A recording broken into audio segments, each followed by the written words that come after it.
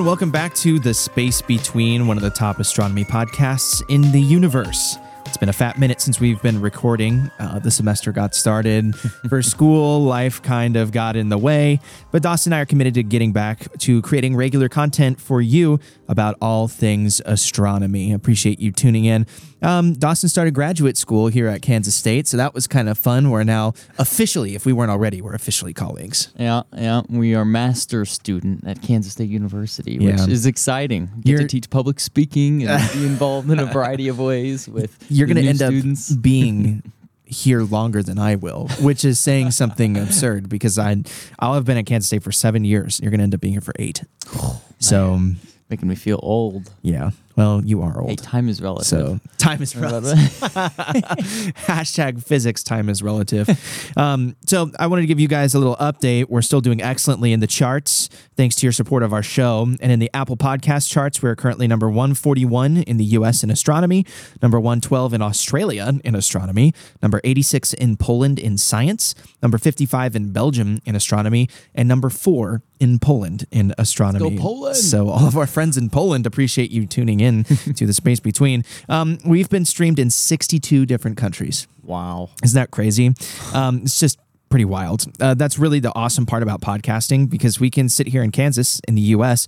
and have a far-reaching podcast like we do, and it wouldn't be possible without you, our listeners.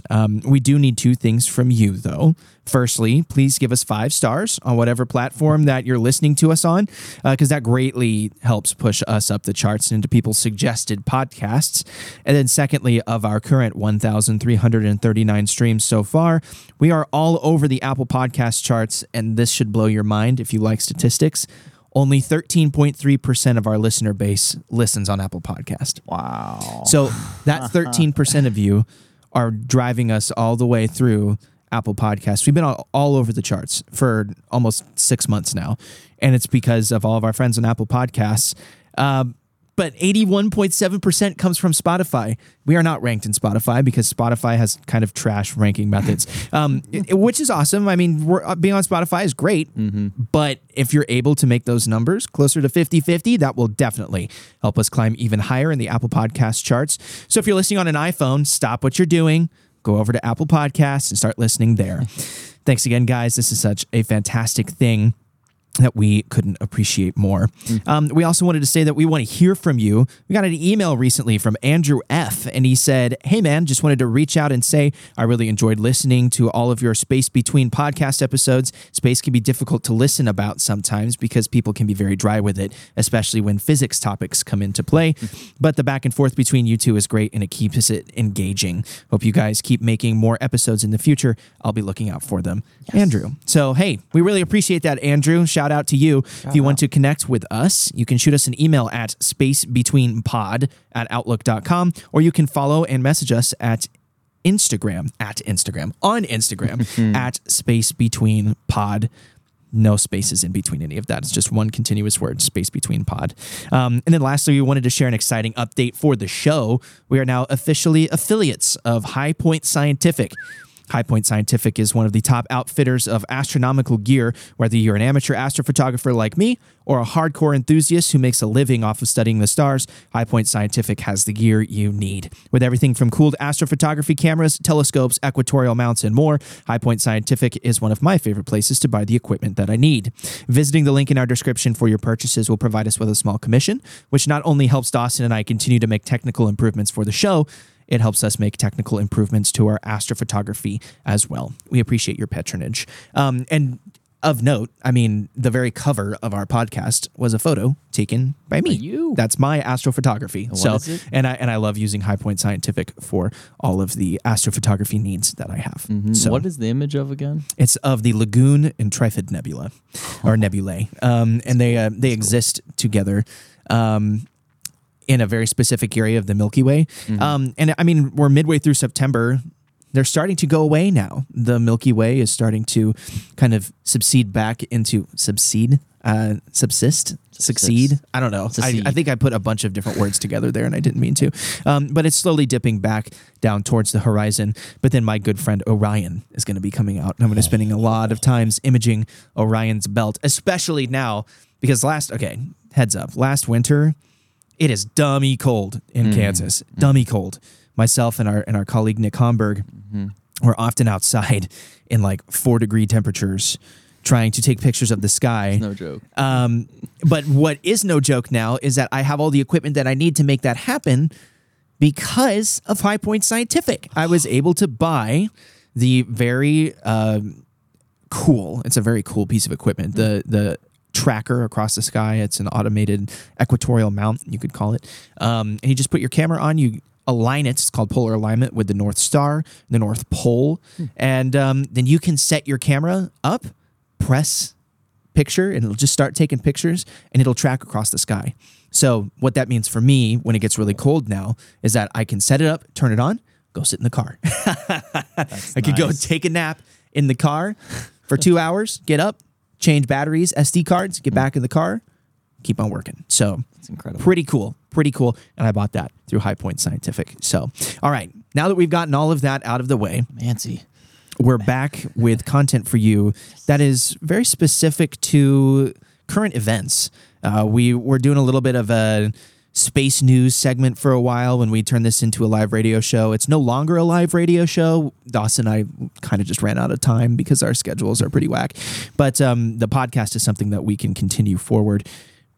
But we're going to keep on with some of that space news that we've been doing. And of interest is this new revelation that seems to be coming out of Mexico.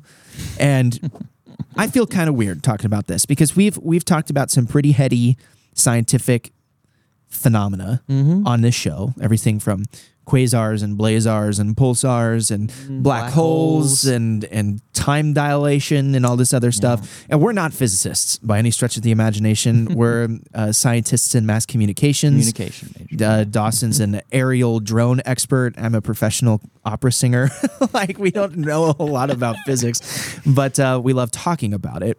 And something that I just think is weird is that we are coming to a place where we either need to recognize the so-called study of like ufology and ufologists. Are they actually conducting scientific work? Are they not? This is kind of a buzzwordy topic, you know? Yeah. And as someone who's not in the science community, I feel like I have a different perspective on this, which is why I feel okay to talk about it. Because scientists pretty universally are like, no, that's not real science. And I totally understand why. But at the same time, NASA is trying to expand on that and say, you know, maybe the way that they've been conducting their ufology research is very flawed and not scientifically based, but there is a scientific way that we can go about this. And we've been making fun of this community for a long time. It's a stigma. And maybe we shouldn't be making as much fun of them since NASA just started this whole thing, investigation regarding UAPs, unidentified aerial phenomena. We don't call it UFO anymore. Like, was it like politically incorrect or something? Well, like, I mean, don't understand. when you hear UFO, you immediately it is attached like tinfoil to hats. Exactly. Oh, okay. The stigma is there with UFO. I saw a UFO. Oh, I got you. You know, and so if you say a UAP, an unidentified aerial phenomenon, then maybe it can be a little bit more of a scientific discussion. And the thing that you're referencing is the 33-page report that an independent team commissioned by NASA released and was cautioning that the negative perception surrounding UFOs poses an obstacle to collecting data. And so that's why there are such troubles right now with, the communication around UFOs and trying to find evidence of actual, extraterrestrial life. Yeah. Well, and I mean, I think what has really started to change this in the public eye is when all the experts came out onto the floor of Congress and gave that I think we'll probably look back at that and recognize it as a significant moment in scientific history, dare I say, because it was just, they boldly went out and started talking about something that most people would affiliate with tinfoil hats and, pseudoscience and this kind of stigmatized stuff. And I mean, rightfully so, because you've got like the Alex Joneses of the world out there talking about crazy stuff. You've got conspiracy theorists and UFOs and UAPs and all the weird stuff. And I don't want to invalidate anybody because I think that there are experiences that people have that are unexplained. Mm-hmm. I've had experiences that I cannot explain. They don't come from a UAP area. It comes from more of a paranormal area, right? Right. And I think everybody experiences something like that, but we're trying to find a scientific answer for something that we haven't been able to scientifically explain, which that's science, right? We're trying to find answers for something that we can't explain. Mm-hmm. You know, people thought that Oppenheimer was insane when he started talking about the quantum realm, right? If you watch the movie Oppenheimer, like he gets kind of like laughed at the beginning of the movie when he starts talking about like quantum physics. And I'm no physicist or do I understand the history of physics or anything like that. But he was one of the leading people, as I understand it, to come out and start talking about that kind of stuff. And now it's scientific like practice. Like people are trying to figure out how to make quantum computers, you know, like how can we compute at the quantum level to enhance our speed in the way that we understand stuff and create artificial intelligence. I mean, all of the sci-fi stuff that people were talking about in the 1950s is now actually starting to come to fruition in our lifetime. And that was tinfoil hat kind of stuff back in the day. Are you kidding me? So now we look at UAPs and we're like, oh, pseudoscience. Well, something happened. Yeah. We can't explain what it was, but that science is trying to explain the unexplainable. Do you have that same impression, or am I kind of out here in left field? Yeah, no, I understand. It's just things are shifting because of the people who are speaking on these topics are more credible now. There's the former Air Force intelligence officer who testified in front of Congress. His name is Major David Grush, which I don't know if I said his last name right or wrong, but it was a highly anticipated testimony before a House Oversight Subcommittee. And this was at the end of July, where he was basically testifying how unidentified aerial phenomena, which the official term the U.S. government uses now instead of UFOs, is something that needs to be taken more seriously because there are unidentified flying objects that numerous people have seen who are in the Navy, who are in the Air Force, and who have been held back from talking about these things because they don't want to be seen as tinfoil hats, and a part of the whole conspiracy of what UFO, I guess what conspiracies are. So the Pentagon has denied his claims. Obviously, they're going to probably have their foot down on this to make sure that there's no classified programs or national security issues, and so. Grush he said he was asked in 2019 by the head of a government task force on UAPs to identify all highly classified programs relating to the task force's mission. And at the time, Grush was detailed to the National Reconnaissance Office that the agency operates U.S. spy satellites. And so he testified about all this in front of Congress, and you can go back and watch it. It's all recorded, but this is just from an AP article that's called "Whistleblower Tells Congress the U.S. is Concealing Multi-Decade Program That Captures UFOs." And really, it's some damning testimony on the non-human activity that's been apparently happening, and the Pentagon has been covering up. And so it is kind of tinfoil-y if you try to just generalize it. But if you really dive into the intricacies of what the programs are, what the classified things that he's discussing that he can't share with are, then maybe, the claims are trying to be covered up for some reason. But it's a tough balance between, like, you just got to trust his word at this point because we don't see the exact evidence. We don't see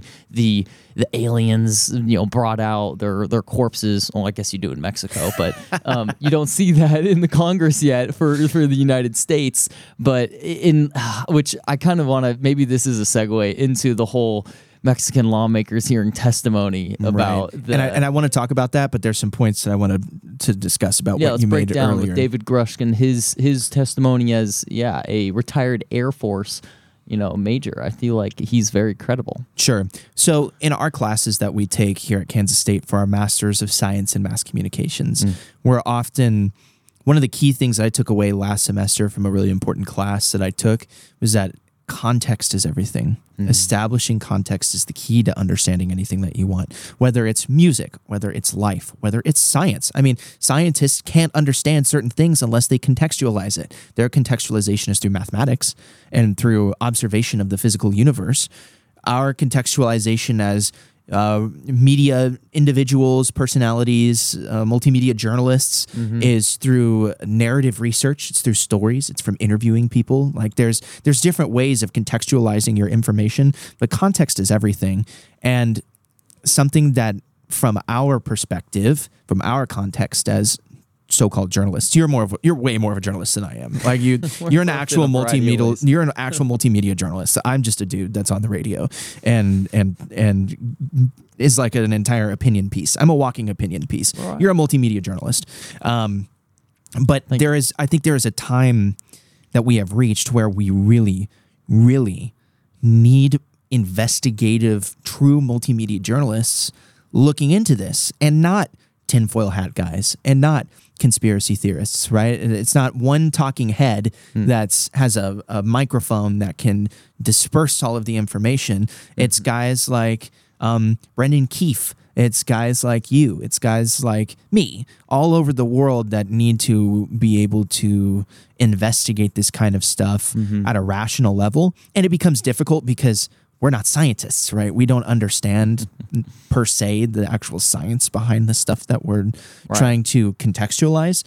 But now more than ever, this says to me we're reaching an area where, in my personal opinion, journalists are going to become super important to the scientific community because they help to contextualize information that scientists might not otherwise be able to promote very well. Am I saying that right? Does that make sense to you? No, and it makes total sense, and it's reflected in things like News Nation had an article from an investigative journalist named Ross Coulthard, and he said that the NASA UAP report that we were talking about earlier and was released this last Thursday is a positive and represents culture change within the UAP community. And what we've seen over the last 50 to 60 years in America is very much a dismissive attitude towards UFOs and UAPs, at least for the majority of people. And it's been suggested that we can only explain so much, which we're currently at a crossroads at right now. We're currently crossing over into this bound of we have technology that is able to help verify and see these types of things a little bit clearer and maybe track them, and then I don't know, when it gets to the whole actually getting physical hard evidence, that's where we're kind of stuck right now. Right. It's like we haven't seen the actual physical evidence that some of these people are alleging that the government is coming up with or is covering up. And so the NASA team found no evidence, though, that UAPs have an extraterrestrial origin right now, but the administrator spoke Thursday on their future efforts to investigate UAPs, noting one goal is to remove the stigma of reporting unexplained phenomena. So if we can help remove that stigma and help better communicate about it, then, at least we're doing our job, right? Yeah. And because clearly at the end of the day, if our listeners and us don't agree on this, at the end of the day, the key is we need to be able to study this kind of stuff scientifically, because for years it has not been studied scientifically. Now we need a scientific team to go and study that without that destroying their reputation because they're studying it, right? Because I feel like so many people actually have ideas, actually have things that they want to discuss regarding UAPs and all of this unexplained phenomena, but they don't want to even dive into it because it's professional suicide, right? Because the minute that you touch it, tinfoil hat, you're insane. Right. And hilariously, and there's a point I want to make about this from an article that I'm reading, which we can segue into what's happening over in Mexico, because that was pretty whack. But and that what happened in Mexico doesn't help the people that are trying to scientifically study this, right? It doesn't help. But the point that I would like to make is that there's a fine line that you walk between being a scientist and a conspiracy theorist when you start reaching for these kind of topics. And the issue comes from what is a conspiracy theory? A conspiracy theory is something that has just enough evidence to give it legs, but not enough that you can actually validate what it is. And so there's just enough evidence that there are things happening that we can't explain, but there's not enough evidence, at least that we know of, Right. that can help validate what we're actually seeing, which is why it has become rife with conspiracies and with people who are prolonging conspiracy theories, which really kind of sucks. Yeah, But are there things that are happening that we can't explain? Totally. Absolutely. I mean, 100%. And it's hilarious because the guy who runs NASA came out himself and said, we need to start studying this kind of stuff. Right. Because ultimately, it is my personal opinion. I don't have the direct quote in front of me, Nelson. but Bill Nelson essentially said, it is of my personal opinion that we are not alone in the universe. Mm-hmm. Yeah, it's so vast. It's so vast. All he did was affirm the Fermi paradox, right? Like that's all he did, and everybody was like, "Oh, head of NASA, bow down. It's all good," you know. Like, but if other people have talked, but it comes from the same place, right? This search for whatever we're looking for comes from the scientific desire to know, are we alone in the universe? And that's one of the most like primal, I think, scientific, astronomical questions that every scientist has to grapple with. It's my personal opinion, as Colby Van Camp, that we are not alone in the universe. I just think it's too in the movie Contact. Have you watched it yet? Oh, I haven't. I need to. Dawson, we need to just movie night it. We just need to movie night it. Station. Yeah. In the movie Contact, the main character Ellie says, if there was nobody out there, it seems like an awful waste of space, right? And it's kind of like a fun little play on words, but at the same time, it rings true, right? There was a fascinating video done by the first person that we had on the show, Professor David Kipping from the Cool Worlds Lab, where he sat down and he used Bayesian statistics to study what is the likelihood, based off of the Fermi paradox, that we are either alone, that we are alone in the universe, or that there is life in the universe versus there is a lot of life in the universe that is unintelligent, or there is a lot of life in the universe that is intelligent. I'm not explaining this very well. It was a super heady video that I watched, but just check out the Cool Worlds Lab on YouTube. Whenever I have a scientific question, I usually revert over to them because they've probably done a video on it. But that's something that David Kipping is studying. He wants to know if there are other entities out there, if there are other beings out there. Yeah, and he works at it's not NYU. Columbia. He works at Columbia University. Yeah, like he's like the head of the lab for astronomy at Columbia University. Big name guy in the science community, and he's asking those questions. So there's a cognitive dissonance to me as a journalist that says, okay, we want to talk about UAPs only when we can dunk on people who talk about UAPs. But then scientists actually want to study UAPs. So as a journalist, it doesn't help that dunking on people who want to talk about UAPs then translates over to people that are studying UAPs. But the people that talk about UAPs who aren't studying UAPs are probably just full of crap. You know, like I don't know. It's such a nuanced issue. It's a tough line to balance. Issue. You know, you gotta like make sure you're fact checking and verifying sources, but at the same time, like being able to explore the unknown. It's a weird line to toe, and ultimately, like, I mean, you kind of shared your opinion on what you think, you know, is out there, and I am of the same belief that if we are alone and there's no life out there, how sad. You know, yeah. I feel like there should be just teeming life out there that we just maybe aren't smart enough to communicate with yet.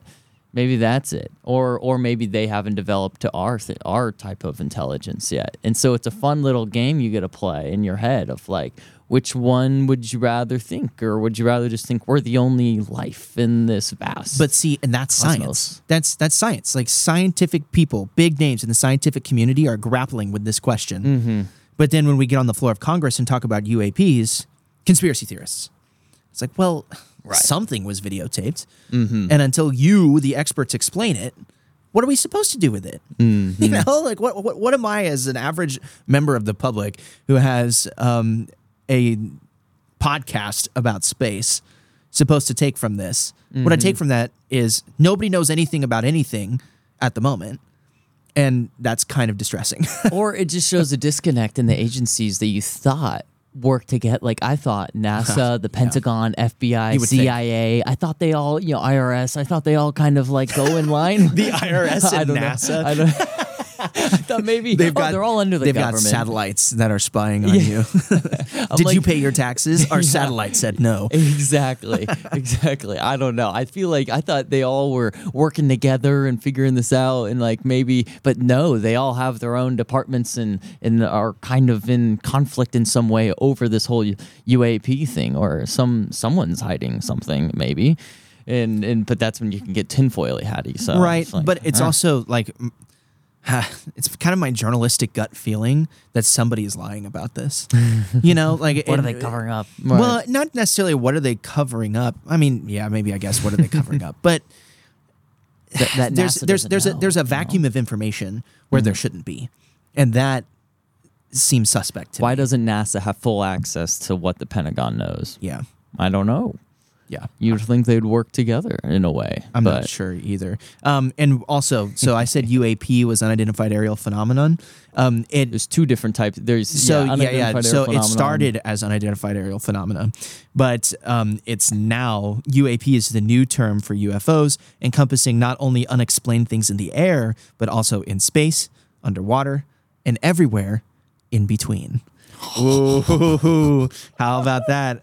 Thank you very much, space.com. I appreciate you, Brett Tingley, for the unwitting nod to the top astronomy podcast in the universe. Coming up next, we're going to be talking a little bit about Mexico and the fascinating presentation that was made by a known conspiracy theorist on the floors of Congress, of the Mexican Congress, with his disturbingly weird-looking alien mummies. So, yeah, it's not the greatest look, but it's worth discussing. It's worth discussing because this goes into everything that we're talking about. Coming up next here on The Space Between, we appreciate you tuning in. Hi, my name is Ryan Gilbert. I'm a former sports broadcaster for Wildcat 91.9, K-State alum, and basketball recruiting editor for GoPowerCat.com. The last academic year was a historic one for the station, as Wildcat 91.9 was named the best college radio station in the nation by the Intercollegiate Broadcasting System Awards, the first national championship in program history. However, despite all the awards and success, the budget for Wildcat 91.9 continues to be cut year by year. I'll be perfectly frank with you. Either Wildcat 91.9 finds new funding through charitable giving, or it will permanently go off the air. That's why I'm asking you today to consider making a tax-deductible contribution to the station so that the longest continuously running college FM radio station in the nation can continue to train the next generation of media stars. To make a contribution or discuss options for creating an endowment fund, please reach out to us at www.wildcat919.com/donate. That's www.wildcat919.com/donate. Thanks so much. Go Cats, and always remember that at Wildcat 919, you belong. Welcome back into The Space Between. Appreciate you tuning in to one of the top astronomy podcasts in the universe. And that is not a joke. It's not a joke. If you are somebody who's listening on Spotify on an iPhone, please just go over to Apple Podcast and pick up where you are left off, because that would be super helpful for us. Only 13% of our listener base comes from Apple Podcasts. And we're still blowing the lid off the charts on Apple Podcasts. Can you imagine, Dawson, where we would be on the charts if we went 50-50 between Spotify and Apple Podcasts? Oh, top 10 everywhere. I mean, honestly, I kind of want to see what happens. I really want to see what happens, and we can't do it without you. So go ahead and just, if you're on an iPhone and you're using you're using Spotify. If you're using Spotify instead of Apple Music. Right, exactly. If you're on an iPhone, you're using Spotify versus Apple Podcasts, just go over to Apple Podcasts. Easy switch, easy money. Dawson, you have a word from our affiliates, do you not? That's right. High Point Scientific. High Point Scientific is your one-stop shop to getting the highest quality gear for your astronomy needs. Whether you're an amateur astrophotographer or a seasoned professional who studies the heavens, High Point Scientific has the perfect equipment for you. That's why Colby and I use High Point Scientific for all of our astronomical needs. Visiting the link in our description for your purchases will provide us with a small commission which not only helps Colby and I continue to make technical improvements for the show, but it also helps with making technical improvements to our astrophotography as well. We appreciate you so much, and thank you, High Point Scientific, for all your support. Yes, indeed. Appreciate High Point Scientific and our listeners very much. So, okay, we were talking in the break, like, were we too tinfoil hatty? I don't know, because we've talked about like actual scientific stuff, right? For the first collection of podcasts, we talked about theoretical stuff, but it's still based in like scientific theory. And then we get over to aliens, and people start losing their minds.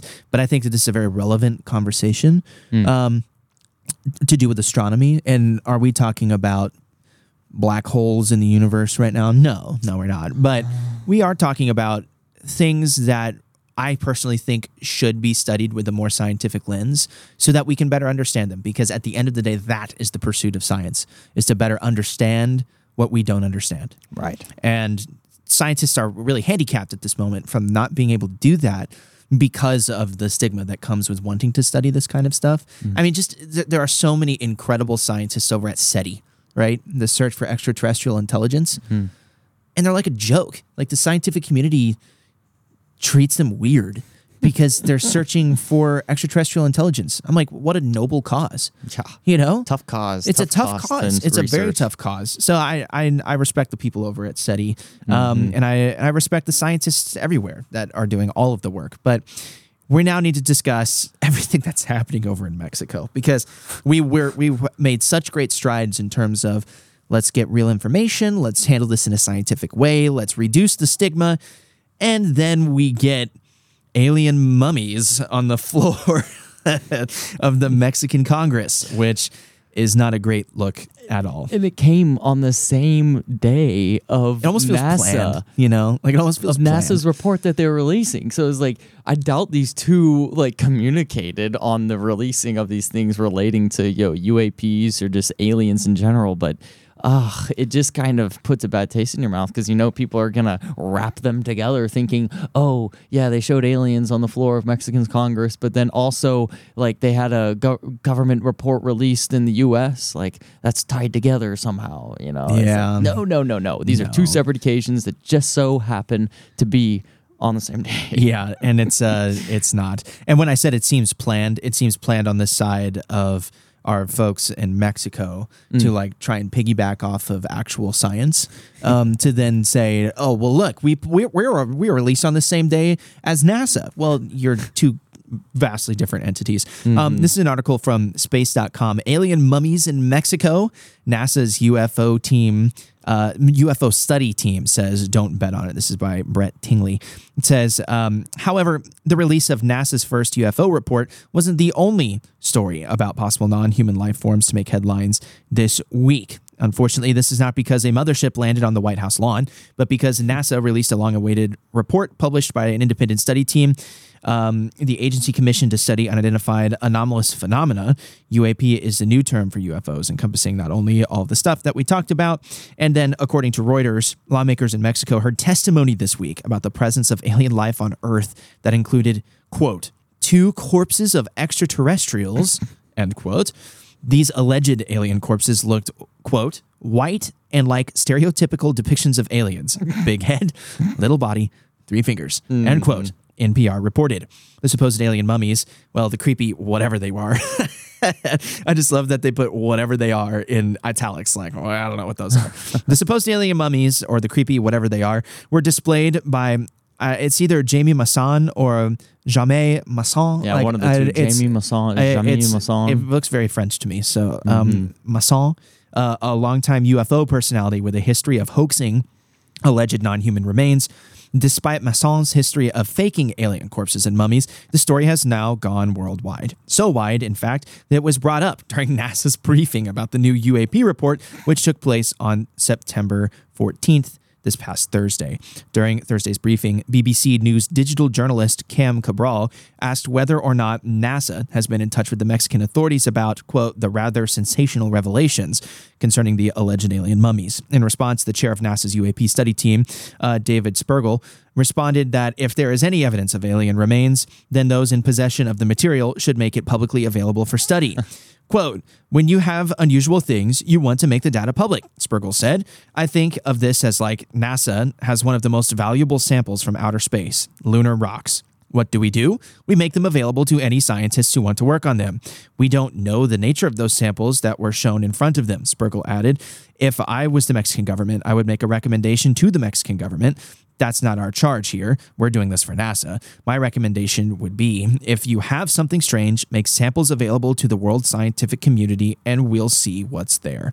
Dan Evans, Assistant Deputy Associate Administrator for Research at NASA's Science Mission Directorate, chimed in to add that the entire point of NASA's UAP study is to dispel the type of sensationalism and pseudoscience displayed for Mexican lawmakers this week. It's just this guy, Jamie Masson, however you want to say it. Yeah, I have no idea. Who displayed these two tiny bodies in the cases. He claims that they were recovered in Peru. They're freaky looking things too. Yeah, right. They are kind of spooky and totally play into the stereotypes and the stigmas of what aliens might look like. And he said that these remains were recovered in Peru near the ancient Nazca lines in 2017. He said they were about 1,000 years old and analyzed through a carbon dating process by Mexico's National Autonomous University.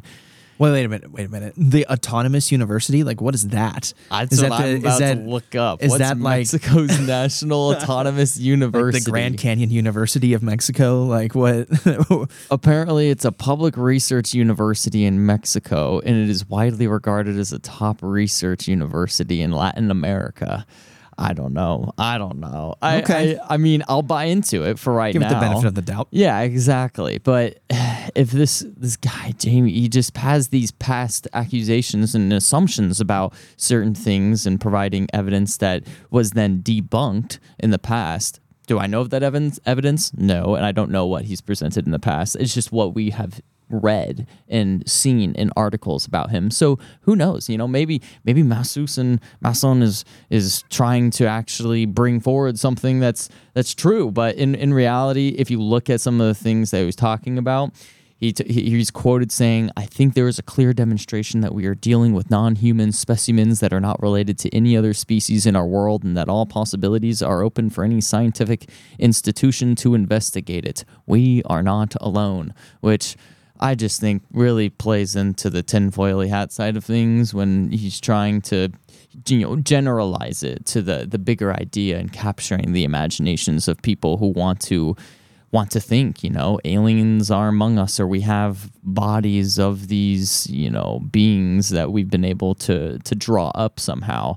And so I think when you look at this story, though, and you compare it to like the bigger idea of the authenticity and the verification of certain aliens or artifacts and things, there hasn't been a wide analyzation of these two bodies. There has not been every single, like, if we actually knew that these existed, why is it only this one person from Mexico who somehow discovered this and was able to bring it forward? Why wasn't this talked about more since 2017 when they were apparently discovered? Yeah. I feel like there'd be more like press coverage and people trying to figure out what it is and why Masson is facing backlash. It makes sense that he's facing backlash and criticism from skeptics who question the authenticity of the presentation, which as one should. I don't think we should just immediately accept that these are real just based off of one inspection that Mexico's National Autonomous University did, and is claiming that they're mummified beings that are actually real. Right. So they're in the space.com link that I was reading from just a moment ago. Mm-hmm. It actually hyperlinks where it says a history of hoaxing to a different article. So I clicked on it. It's from Wired.com, an article by science reporter Ana Lagos. And it says, it was like an alien unboxing, but they were just Nazca mummies from Peru. Toward the end of a public hearing in the green room of the Chamber of Deputies Congress of Mexico, Jamie Masson, ufologist, journalist, and host of the Mexican television program Tercer Milenio, announced a surprise. The well-known researchers had the audience attention at his historic session focused on unidentified anomalous phenomena, better known as UFOs.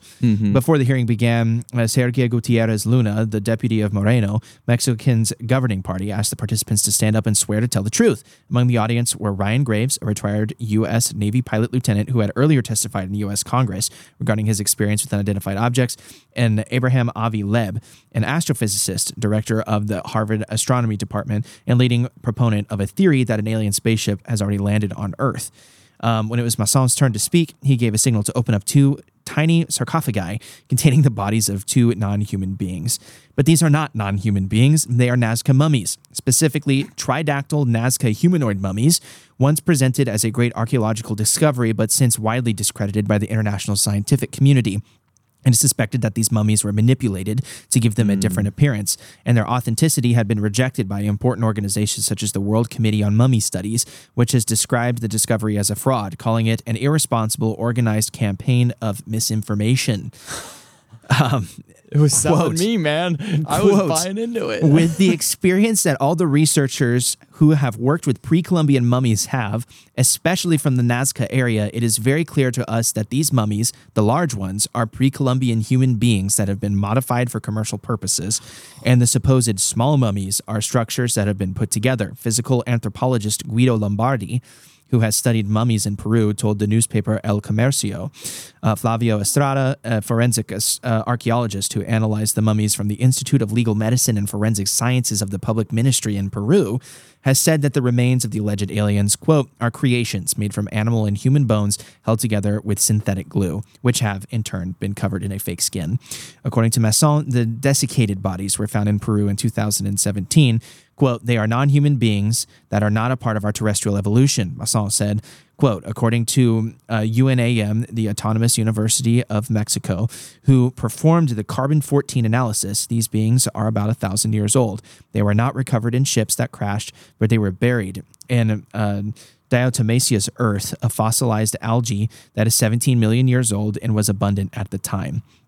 News networks exploded, etc., etc. But here's what, to me as a journalist, is damning.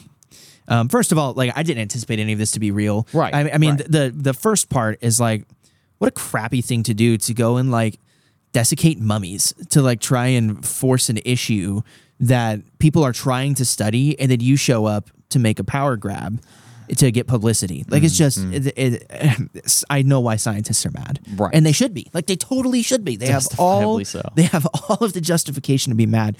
What makes me upset is that Ryan Graves is in the audience. The dude who we literally just referenced, who was on the floor of Congress testifying about UAPs. No, David Gersh. Yeah. Oh, is that a different person? Wait, the UAP guy who's for the U.S.? Yeah, who was in Congress, who went and like testified in front of Congress? Because he was a former Air Force major, that guy, David Gersh. Okay. Well, it says among the audience were Ryan Graves, a retired U.S. Navy pilot lieutenant who had earlier testified in the U.S. Congress regarding his experiences with unidentified objects. Yeah, because there's three individuals who were testifying that were former retired, Navy. Yeah. Okay. And well, Air so Force. he's one of those guys. Okay. Which, if he's over here in Mexico, like, is he standing with this guy? Like, what is he doing? You know? Right. Like, why is he there? Why is he there? Enveloped in a conspiracy theory when he gave a fairly, I thought, convincing and scientific report on the floor of the American Congress. And then I respect that Avi Leb was there because he gets a lot of flack, and he's someone that is trying to look at things from a different angle. And I respect that because I think there are a lot of scientists right now that are very like conformed to one way of thinking about things. And I greatly respect people who think outside the box. Not that scientists don't think outside of the box. They're some of the brightest individuals on our planet, right? But I think that because we're so caught up in like the truth of science that we step away from exploring all the options. So I respect that Avi Leb was there to explore all of the options. What I need to see from Avi Leb is a statement that says, yeah, that was a hoax. Right. Because if he doesn't, that's damning.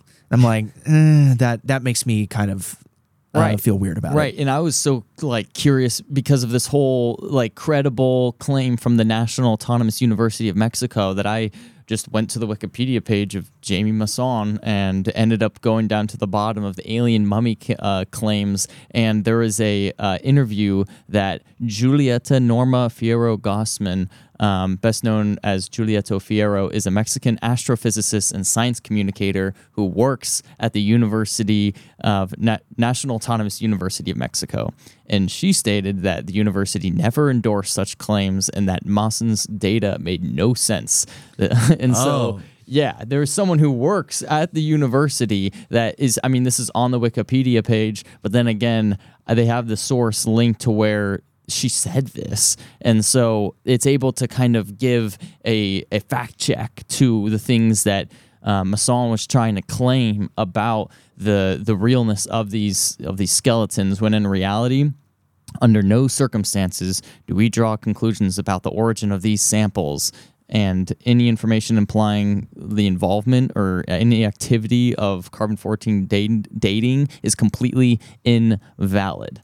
And so, yeah, Julieta Fierro, thank you for setting the record straight and doing an interview as someone who is is a physics researcher at the National Autonomous University of Mexico. Because I was starting to think, oh, maybe this university isn't legit. And so how disgusting that Massoon, yeah, how Jamie, like, he just wrapped this whole university into it by saying, yeah, they verified these claims. And maybe it was someone from the university who helped them in trying to pull this off. And, you know, because I don't know. It's like, why wrap a university who is legitimate and has people researching real things and trying to do science? Yeah. And yeah, it's a fascinating discovery that is not real, and a conspiracy to try to sell people on a wild idea that there is real alien beings discovered, when in reality, I want to see this actually happen, but just verify it in a way that is able to prove. It's credible. Yeah. And it doesn't look like a science fiction, form of an alien. I mean, it looks like a paper mache, like, right, alien. It looks like something I could have made in my basement last week. With some paper mache and gray paint. It looks terrible. When I saw it first blowing up in my Twitter and Instagram or X, whatever we're calling it these days, I was like, oh, okay, yeah, sure, like, yeah. I think I even sent it to you. And I was like, well, yeah. We both instantly were like, okay, sure, let's dive into this a little bit. And I'm glad we did, just to be able to understand what exactly the legitimate type claims were, and then how they were debunked. And that's why science communication is so important, because we're able to dive in and figure out who are the people who were interviewed, who actually is part of it, and what are the sources, that are able to prove otherwise, that this is just a hoax, as some might say, to try and ruse the public that aliens have been discovered. Not some. And everybody should say it's a hoax. Right. But there are people who didn't do the research who didn't do the research, that saw the headline, that saw the mummies, and it's important to listen to podcasts like The Space Between to get the facts. Nice. I appreciate that. An idea of the general idea of the story, and we'll pull from sources. Well, because you and I are journalists, and our pursuit is of truth. Mm-hmm. Right, just like science. So the scientific pursuit is of truth, of accuracy, and I guess maybe not. The scientific pursuit is of evidence. Right. Where our pursuit is of truth, and that's clearly not the truth. And a simple Google search can confirm that is not. Look at a few sources, do a little bit of digging. Yeah. Do your own research, as some might say. I mean, but it's true. There's a value to being able to do your own research if you're willing to study all of the opinions out there. And the complexity of a topic. Yeah. This is a complex thing that we had to kind of break down and understand. And separate also from NASA's report that was legitimate, just trying, which is a cool report. Which is great that NASA is acknowledging and trying to further discover, and I bet we're not going to hear the last. That's not the last that we heard from this thing. In fact, it's probably the beginning of this whole entire search of UAPs and trying to find more evidence. And we're going to be bringing it to you. NPR came out with an article yesterday. at 6:20 in the afternoon or in the evening. It says NASA should play a prominent role in the federal government's ongoing study of unidentified flying objects, aka UFOs. This article is also by Nell Greenfield Boyce. That's a crazy last name. Nice. That's the advice from a panel of outside advisors that urged NASA to use its scientific expertise, as well as its existing and planned instruments that observe space and Earth, to better gather data related to what's now often called unidentified anomalous phenomena, or UAP. We want to shift the conversation about UAPs from sensationalism to science, says NASA Administrator Bill Nelson, a former senator from Florida who once flew in the Space Shuttle Columbia. While emphasizing that, quote, the NASA independent study team did not find any evidence that UAP have extraterrestrial origin, Nelson noted that, quote, we don't know what these UAP are. The mission of NASA is to find out the unknown. NASA has actively looked for potential signs of life on other planets and moons in the solar system and beyond, but it hasn't traditionally spent much time thinking about quote-unquote little green men closer to home. The new report offers a roadmap for how NASA could contribute to this area of research. The officials embraced the idea, announcing that the agency had created a new position, a director for UAP research, to help guide and coordinate NASA's efforts. And then, I mean, just to turn around and bounce off of that, because this is the cool part of science, and I want to wrap up the show with actual science. This is from space.com, an article by Harry Baker, published 30 minutes ago. James Webb Space Telescope could detect life on Earth from across the galaxy, new study finds. Researchers have shown that if the James Webb Space Telescope was pointed at Earth from a distant star, it could detect signatures of intelligent life in our planet's atmosphere. The James Webb Space Telescope would be able to spot the signs of our civilization on Earth if it was spying on us from another star system in the Milky Way, a new study shows. The finding raises hopes that the state-of-the-art spacecraft could detect alien civilizations as it stares out towards distant worlds in our galaxy.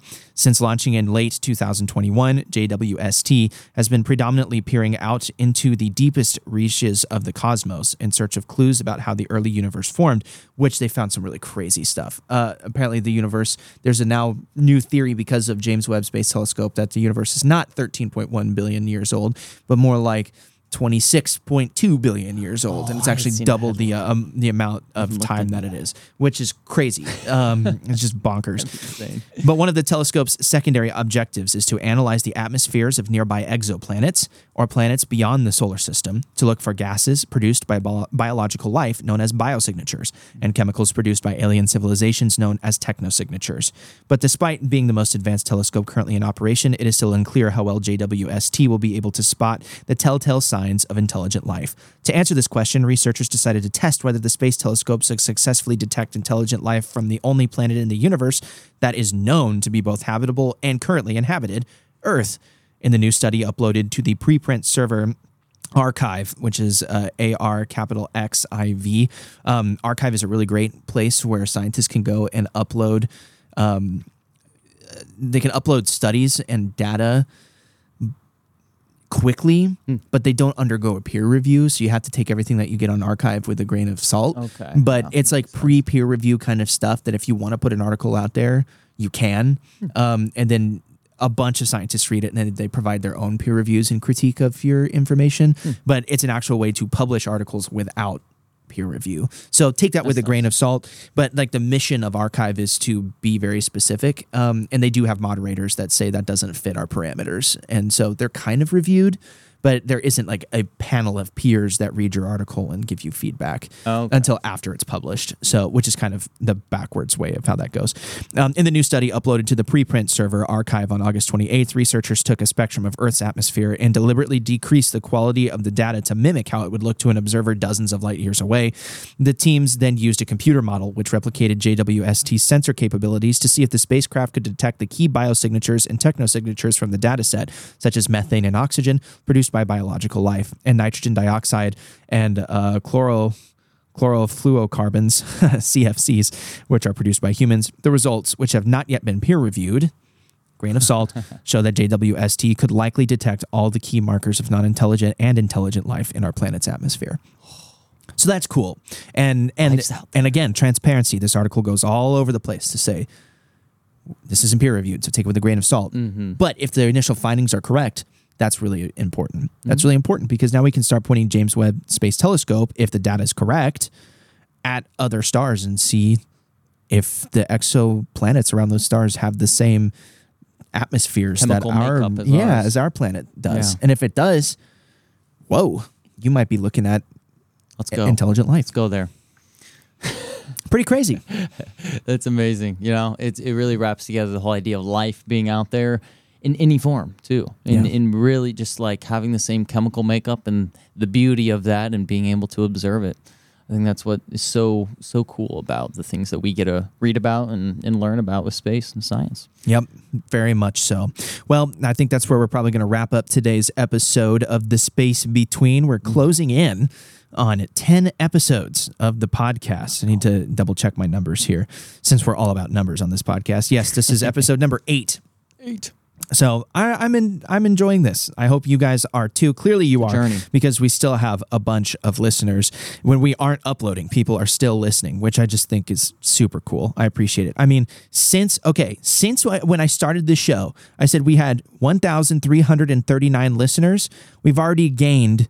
We're up to 1,341 in the hour since I said that. Okay. So people are listening to the show. You are listening to the show, which is just huge to us. Yeah. Just thanks. Thanks all around. If you want to support us financially, you can through going to purchase your astronomical needs through High Point Scientific at the link in our description. We're working on a Patreon page so that we can start taking some stuff, and we'll have a little Discord that you can get together with us and chat. And we've got stuff planned in the near future to help us engage with you. But if you want to support us in any way, you definitely can. Appreciate that. If you want to reach out to us, go and follow us on Instagram at Space Between Pod. No spaces in between all of that. Space Between Pod. You can also send us an email at spacebetweenpod@outlook.com. Be like Andrew. Be like Andrew and reach out to us because we enjoy listening and hearing from you. Appreciate you tuning in. My name's Colby Van Camp here with Dawson Wagner, and you've been listening to The Space Between.